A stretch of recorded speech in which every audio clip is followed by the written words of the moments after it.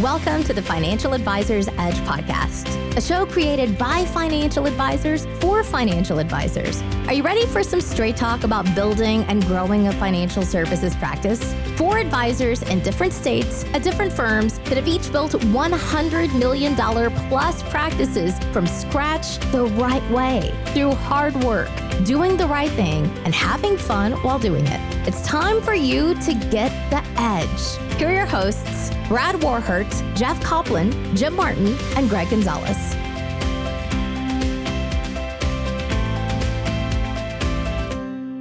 Hey, welcome into this week's show. I am Jim. I am joined by Greg and Brad. Glad you're here today. I was reading through our reviews on Facebook, and there was not on Facebook. I'm sorry, on Apple, and got a really there's some really interesting ones. By the way, the best compliment you can pay our show is not to send us an email asking for free coaching. It's to leave a review on Apple or Spotify, 5-star only. We don't want the 4, the 3, the 2, or the 1s, but leave us that. It really helps us, helps the algorithm, if you will. So it's a huge compliment. But we were reading one that talked about the parade of homes. Like, this is a parade of homes kind of podcast. And I thought that was pretty fascinating because we really are. Like, you when you come on here, you have 3 advisors who run 3 distinct and different practices in different ways. And I think that's I think it's fascinating in this space because no matter who else you listen to, somebody's trying to sell you a system, a platform, or something. And I think we're really different. So I really appreciate that, and I appreciate the perspective you guys bring each and every week. So thanks for being on here. And Greg keeps screwing around with me, guys. I just got to let you know, we record this on Zoom, and he keeps changing his name on here and changing his background pictures every 3 minutes. It's completely throwing me for a loop. But today we're talking about how do you run a high margin, hyper efficient practice, and understanding what you're paying, how you're paying, and what should your margin be, and what's the difference between payout and enterprise value. So we're talking about all the numbers, the things that really drive the money in our pockets today. And I think I want to start this conversation with understanding what you're paying, because by golly, people really don't understand what they pay. They don't understand how much they should be paying an RA, a TAMP, their broker dealer. And Brad loves to rant on this. I've known Brad for a long time. I think he's got his soapbox out and he's ready to go. Brad, walk us through, how should people figure out what the heck they're paying and what they should be paying? Well, I've always looked at what is your payout is kind of a misleading thing in our industry. You see it a lot in the independent channel. And I think a couple of us were just talking to someone yesterday that he thought he's an independent rep, but and with an independent BD, but he didn't own the office. And he was talking about his setup and telling us that his payout was something like in the 60% range. And I immediately didn't think something sounded right and asked him some details. And it turns out the corporate RIA that he was using had a 25 basis point program fee that they put on top of his fee to bill the client. And we got this big discussion. I've always felt this way. He's calculating a 60-some% payout off of 1%. He should be calculating his net off of 1.25, because I promise you, his clients would answer that they pay 1.25. They don't care that he charges 1 and his custodian or his BD puts 0.25 on top of it. They're paying 1.25. They don't really care where it comes from. So, yeah, and by the way, it was 0.25 to 0.6 is what the variance was for him. So was it really? Yeah, he was paying 0.6. Yeah, that's crazy. And the way that works, so if you're charging 1.6, the 0.6 would immediately come off of the top, right? And that would go as your admin fee or custodial fee. And then you're left with the remainder, and then that goes to your grid. Is that how it works, guys? Yes. It depends. Exactly. It's about however your fee agreement is stated. Some of it is all in. And some of it's your net payout. So if you charge 1 and you have 25 bips, you might only net 0.75. But if you in your fee agreement, it lists that your fee is 1 and then the third party money manager is 0.25, you might very well be charging 1.25. So I think it depends, but especially on the indie broker dealer space, that's on the RIA space. I can't really speak to the independent broker dealer side. I think no matter how it's worded, I think what you need to do for fair comparison across channels and across firms is you need to look at what the client is paying, right? And what you see out of that. If the client's paying a total of $1,000 a year and you're seeing 500, your true net's 50%. It doesn't matter they structure it or what they call it. And if you ask a client that shows that $1,000 worth of fees on their statements, they're going to say their fee is $1,000. Right. They don't care that 500 is yours. It's $1,000. It's $1,000. Yeah. So I think when you're talking about comparing either how your shop is doing compared to another, or when you're evaluating a different channel or anything, I think you have to look at it that way. Because we're all seeing, the RIA custodian ads about keep 100% of your fee. The independent broker dealers with their 95 and 98% payouts. I mean, I think it's a bad way to describe it at best and fraudulent at worst. I mean, I didn't go to Harvard, but 95% of 1% is not 95% if I'm actually charging 1.25. So maybe I should have gone to Harvard. Yeah. Well, in RIAs do the same thing. They run around and say they have 100% payouts. And that's true if you have no other cost on your books, if you don't have any financial planning software, if you don't have the tech stack, if you will. But every RIA out there has a tech stack, whether that's their CRM, that's their planning software, performance reporting, what have you. All of that is stuff that's integrated traditionally into a BD's tech bundle. Or some version of that. So we all have associated costs. Nobody's payout is 100%. And it's just important to understand when you're comparing, as you're trying to figure out how do you run a hyper efficient practice, how do you figure it? Greg, I want to ask you, I want to just pivot slightly. What do you think people should pay? So, if you're kind of a guy with $20 million and you're using let's say you're using a TAMP, what's a fair price to pay a third-party money manager? Because let's assume you don't want to manage the money. Now, Brad would say that is baloney, and you should be doing this, and I could show you how to do this for next to nothing. But what's a fair price, guys? What do you think?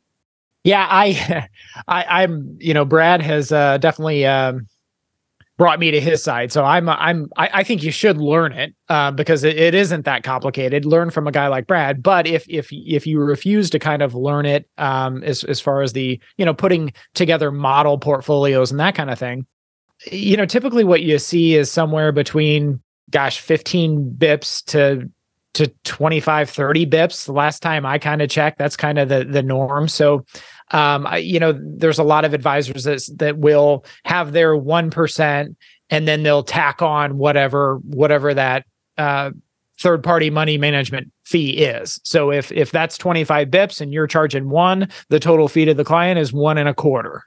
That's typically, now that you might be able to find some, and it also depends on the size of the account too. Typically that third-party management fee will be lower, admin fee will be lower on a $5 million account as it will, compared to a $50,000 account. So that's typically what I see though, Jim. Yeah, and I don't think there's a problem paying this if you get some value out of it. Like, not everybody wants to manage money. In fact, that's actually my least favorite part about the job is the managing the money, even though it's really easy. I mean, it's Brad in our Century Club group, Brad walks people through how to do this. It's not like this incredibly complicated mechanism, but not everybody wants to do it either. So I think it's okay to outsource. I think 25 bips, if you're paying over that, you've really got to wonder, like, what's the value add you're getting? Like, are they paying for your marketing? Are they paying for your back office? And if they're not, we've met people paying 50, 75 basis points to manage money. Think about this. How the hell can you charge people? If you want to charge 1.25 and your third party person is charging 75 bips, that means you're in at 2%. That's above market for what? You're not going to give above market performance generally.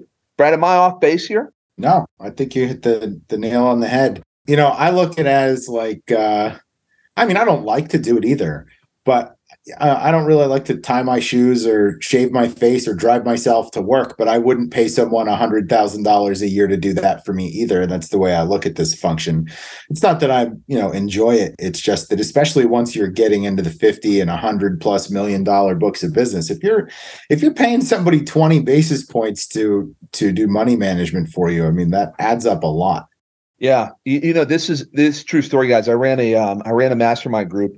And I love mastermind groups. I think it's great to get a group of advisors together to talk about ideas and thoughts and share things that help people grow. And when we were sitting in this group, we had this guy, and he's a big producer. Ran a $130 million book. He's been in business for 4 years. I mean, he is a fast grower, big implementer. And we got to the point where we started talking about third-party money management fees. He was paying 60 basis points on a $130 million book. Wow. Yeah, I mean, he's paying like $700,000 in fees, guys. I was grabbing my calculator because that's a lot. Yeah, a lot. And I'm like, dude, you've got to go. I mean, that one thing. The moment he left that group, he picked up the phone and said, "You've got to charge me less." And you know what the third-party money manager, the RA, said? "Oh, well, you were on our list to call next week to drop the fee." Oh, I bet. Yeah, right. Yeah, guys, and anyone listening, I think in past episodes we've talked a lot about delegation and not doing tasks that someone else could do for you. I mean, look at it the same way. If you got a $100 million book and you're paying 25 basis points for money management, it's $250,000 a year. I honestly can run $100 million in, I don't know, maybe 100 hours a year, and that's being generous. I mean, do the math on that. Well, you can hire somebody to do it. You could hire someone to do it based on your methodology. Yeah, at that same point, you could bring in a chief investment officer and pay him $150,000 a year and have them talk to your clients and do market updates and all the other things that are out there. And that doesn't mean that there's not value in third-party money managers. There certainly are. There's a lot of value in simplifying your business, if that's the route you want to go. But make sure they're providing value if you're going to give them that $250,000, because it's a real drain on your resources. Just do the math. Over 10 years, that's $2.5 million. It's a big deal. So that's your first kind of lever you can pull to run an efficient practice. Now, the second lever you can pull is you can take a look at all of your expenses. And I want to pause here and I want to talk about from a margin perspective, we're in a fantastic business. If you went and looked at like Procter & Gamble or Microsoft or all these other, maybe Microsoft's a bad one, they're a pretty high margin business too. But if you went and looked at all of these car companies that are out there, they run pretty low margins. I mean, if they can get 10 or 15% margins, a lot of times they're pretty damn happy. In our business, Greg, what kind of margin do you think people should be running or can run? I think on the high side, for someone that, maybe it is just kind of running their own show and they've kind of plateaued. And if they're a solo shop, I mean, they could have margins as high as 70, 80%. On the low side, probably 50, 60% is kind of what we see, right? Yeah. Brad, are you seeing the same thing?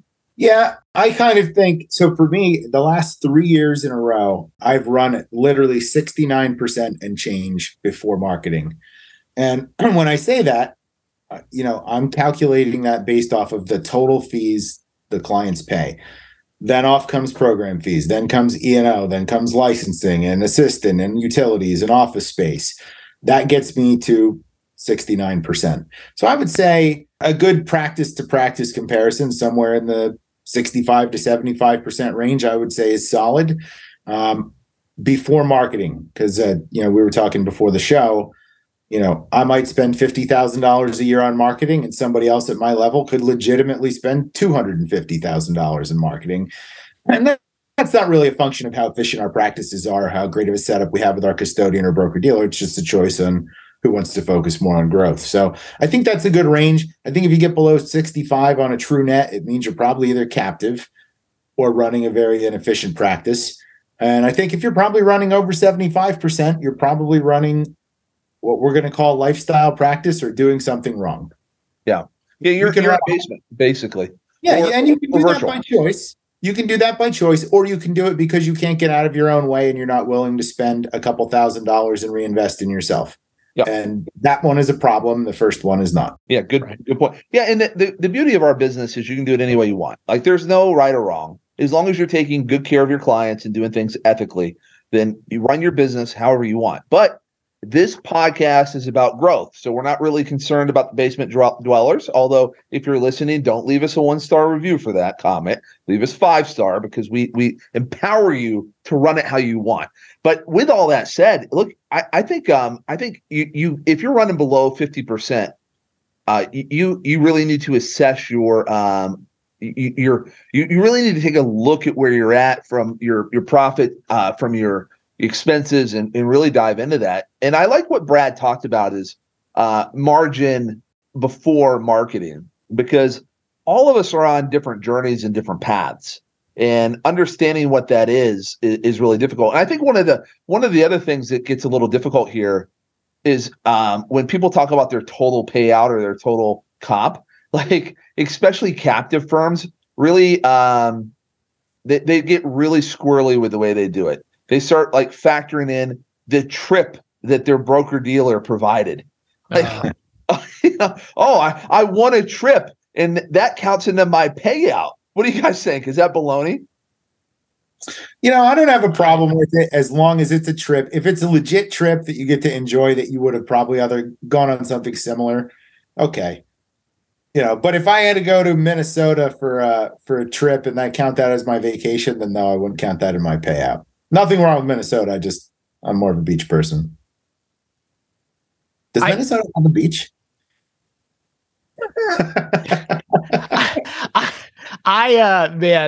We had virtual conferences for a couple of years there during COVID. So does that mean I didn't count it those years? But since we're going to Minnesota or Florida or wherever it's now, okay, now they paid for my airline ticket, for 2.5 days. I don't know. For me, I wouldn't count the damn trip. To me, that's not a vacation. That's, while you're there, you're learning, you're getting C's and that kind of stuff. So I don't know. I think I go on the same thing.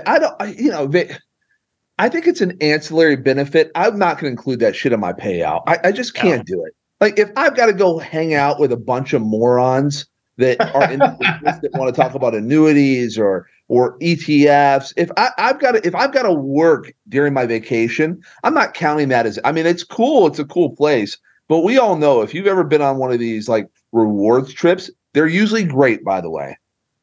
But there's always some idiot that does it. And by the way, now they force you to go to like some CE training. So they force you to go to like 4 hours of like learning because that's the only way they can write it off because of like the DOL or some version of that. So, to each their own. Yeah, looking at on the same line of thinking, and I've had this pitched to me by recruiters before, and I've heard other people talk about it. You can look at other benefits that captive firms provide too, and I think it's a case by case whether you count it as part of your payout, like to take health insurance. If you're married and you're an independent advisor and your spouse, has a job that carries the health insurance, you're not gonna count the availability of health insurance at a captive firm as part of your payout because it literally would mean zero for you. Yeah. Whereas if you're single or your spouse maybe doesn't work or they have a business of their own, maybe picking up family health insurance to go captive might be $20,000 a year to you. So I think a lot of the ancillary type benefits you could or could not put them in your total payout depending on whether they provide value to you or not. Right. I think it's important to put an asterisk next to most of those captive payouts. And when we're talking captive, we're talking about Merrill or Morgan or Jones or Wells. These W-2 employees that are advisors. The other thing is you guys don't have enterprise value. I know there's succession planning, and I know like you're going to be able to like let somebody inherit your book that your manager decides ultimately and signs off on. But there's not enterprise value. Whereas, if Greg wants to sell his business, there's a valuation number attached to that right now, like legitimately right now. So that doesn't play into like payout, I think we do need to look at lifetime payout as we're making these evaluations. And additionally to that is that, and I think like Jones guys have some methodology where they can they can claim their taxes or K1 it. I'm not really sure how that works, but we've heard rumors of that. But generally speaking, when Greg spends $100 on his cell phone, he gets to list it as a business expense. And there's some real values from a tax perspective on the independent side. So it's not always an apples to apples comparison, I guess, is my whole point. Other things around this is what are some other ways we can influence our efficiency in our practices, guys? Like, what are some other ways people can run high margin businesses? What do you think? Jim, before we move on to that, I do want to say something. I want to throw my hat in the ring to just put something out there. There's no free lunch in the channel discussion, right? Let's just settle it. An efficiently run Indy is going to net more than an efficiently run captive, and an efficiently run RIA is going to run a higher payout than an Indy BD. It's just how it is. There's no free lunch in investing, and there's no free lunch in running a business. If you're taking on more of the risk and responsibility to run your shop, you're going to get a higher payout. Is it 100% or 98%? Abso-freaking-lutely not. Don't believe the hype. But that's the way it's going to work. And there's no white knight. Like, by the way, there's great advisors in all channels and really wealthy advisors in all channels. So it doesn't. You can be a Northwestern Mutual guy and make more than 98% of the RAs on the planet. So, all things considered, you can be successful in any of those channels. Yep. Yeah, and I was thinking, as I asked that question, I'll throw one of those out around things you can do. Like, I think people need to do an analysis, kind of an inventory, an audit of their expenses every year. Like, you're tracking your expenses. You should know, like, how much you paying on cell phones, how much you paying on office phones, how much are you paying on your tech stack, and cut some of those subscriptions out that you're not paying for. Really evaluate where you're spending and employing those dollars. And don't take that to mean be cheap. That just means to actively be involved in evaluating what you're spending money on and if you're still getting value from it. Don't do the opposite and stunt your own growth by worrying about saving a nickel and not making a dollar. And it should really underline what Brad just said, because I have to get out of my own way sometimes about being cheap. And I'll spend like 5 hours looking for a deal to save $2, which is just the stupidest idea in the world. You've got to get out of your own way. You need really nice office space. You need great help. You need all the stuff. But boy, oh boy, don't overdo some of these things. What are some other things there, Greg? Yeah, I would kind of, and as you were talking about that, cut out some of the subscriptions that you no longer use. There is a planning software that I dropped that is absolutely garbage. Cost me probably, I don't know, a couple $1,000s a year, and they make you do a 1-year commitment. So they suckered me in for last year, but I've dropped it for 2023. But yeah, things like that, and also also last year with the market being down, if you're running a fee-based business and have portfolios that are based on the performance of the market with index funds, ETFs, mutual funds. Last year, from a revenue standpoint, maybe your revenues were down just because the overall market was down, fixed income was down. So last year, again, not looking at revenues, but what I'm trying to say is maybe your payout could have been lower last year. Maybe it was one of those years not to look at. Maybe the year before, like 2021. But as far as expenses are concerned, I'm just amazed how many advisors they say, "Oh, I'm at a 70% payout or 80% payout." But they're not looking at all the other stuff, right? It's like, okay, yeah, that's great, but you literally you charge somebody $100 and you're walking away with 70, and you have no office expenses, you have no overhead. We've coached advisors that their overhead is way, way above, and they're not even profitable. They got a $60-70 million practice, and they're losing money to operate every month, and they just don't look at the numbers. So if you're going to be a financial advisor, what you got to realize is that you're really running a financial planning business. You're not. I mean, this is a business ultimately, and hey, this is not a nonprofit.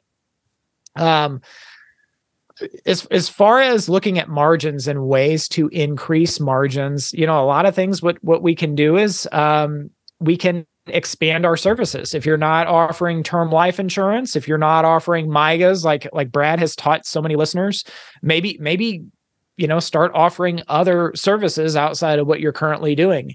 If you don't have planning fees, if you're not charging for planning fees, I think last year I had between 35 and 40 grand in planning fees. Wow. So, that's another way to increase margins. If I didn't have that, well, I would have not had 35 to 40 grand in fees. So.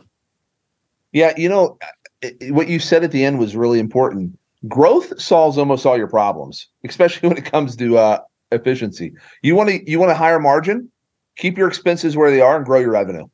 Right. This is not rocket science. Go out and add another 5. Keep your expenses where they're at and add 5 more million of revenue or AUM. And guess what happens to your margin? It goes up. Boom. By the way, it's okay to run at a lower margin if you're positioning yourself for future growth. Like, it's okay to do that. Don't be cheap, to Brad's point. But growth solves a lot of these problems. Capturing more of that wallet share solves a lot of these problems. Your clients have concerns and needs, and if you're not addressing them, you're missing out. Guys, any final thoughts around this? Yeah, I'll use this as my final thought as you guys were talking. And guys, be aware if you want to start and look for inefficiencies in your practice. My advice: look for anything, any service or any vendor that charges you basis points. I'm going back to the offloading of investment management. I promise anybody that comes to the Century Club or comes to the mastermind, we're going to talk about this. And I promise you, if you are offloading your investment management, the number one thing that will improve your margins is stopping doing that. But think about it. It's the reason that we don't want to charge hourly or on retainers or even on A shares. We want to charge basis points, and we all know why. So if any vendors that you have or service providers that are also charging you basis points, do the math. 10 on 100 million, right? And evaluate, are you getting that much value from what you're paying? And even if you are, is there a way that you can pay for it in a more efficient way or learn to do it yourself? So that's my final thought. Be aware of the basis points, because that's where the margin is easiest to lose. Yeah. And I think especially as your practice evolves and grows, and now you've got this $100 million practice, 10 bips on $100 million is a heck of a lot more than 10 bips on 10 million. Sure. So as your practice goes up and up and up and grows, and you've got this monster business, just think about that. Your expenses should, as a function of that, like for example, where I am with the NDBD, they charge a lower admin fee once your total advisory assets get to certain levels, right? So really, your margin should be going up the more and more you have in that advisory. When your book of business, the advisory portion of your book of business, I should say. Yeah, great points, guys. I'll pivot, because I think you guys have talked about those really well. In your quest to run a high margin business, don't give up the things that really matter. Don't get crappy office space because you're trying to save $100 or $200 a month. Of course. You need nice office space if you're a professional. You need a talent. Don't underpay your people. Pay them what they're worth. If you have people and you're paying them $10-15 an hour, you should have to go work at Walmart or something. Treat your people well. One of the best things I heard a long time ago was, Jim, if I had to have my staff on food stamps while I'm living in a mansion, I don't know why I'm doing this. So don't cheap out on the things that are important to run a high efficiency practice, but really focus on those underlying things where you can tweak it and figure out if you're getting value out of it. That's huge right there. I talked to a guy, he's paying $900 a month for his website, which was, inferior website, looked like absolute crap. But he goes, oh, well, they also run our newsletter too. And I said, well, when's the last time you got a client directly from your newsletter? He said, well, I've never got it. And I said, well, you're paying $900 a month for a newsletter that brings you no new business. And your website is, trying to be polite here, but complete garbage. So, you could find somebody doing your website, hosting it for $100, $200, $300 a month and take that extra money and, hire a marketing firm that can do a newsletter that'll actually bring you new business, or heck, use that money for a seminar or something. So I see always so evaluate. so many advisors what you're doing. And there's no sacred cows when it comes to your business. Like, right. you should be ready to cut anything out. Guys, I do want to I want to make sure our listeners know that we have a private coaching group called the Century Club. So go out to the FAEdge.com, thefaedge.com. Sign up for the Century Club. If you want to get better at what you're doing, if you want access to great ideas, if you really want to grow your business and reach the height of your potential, I really encourage you to check it out. Go to thefaedge.com. Hey, more than anything, thanks for listening. We appreciate it. Great discussion, guys. We will be back next week. Thanks for listening to the show. Check us out at thefinancialadvisorsedge.com if you want to learn more about us. If you enjoyed the content, make sure to leave us a 5-star review and tell your friends about us. The opinions that are expressed in the shows are that of each host only and don't necessarily reflect the opinion of the other hosts. Like the weather, our opinions can change. This podcast isn't intended to provide tax, legal, or investment advice. Always consult with a qualified professional. We cannot guarantee our opinions or forecasts are right. See you next week.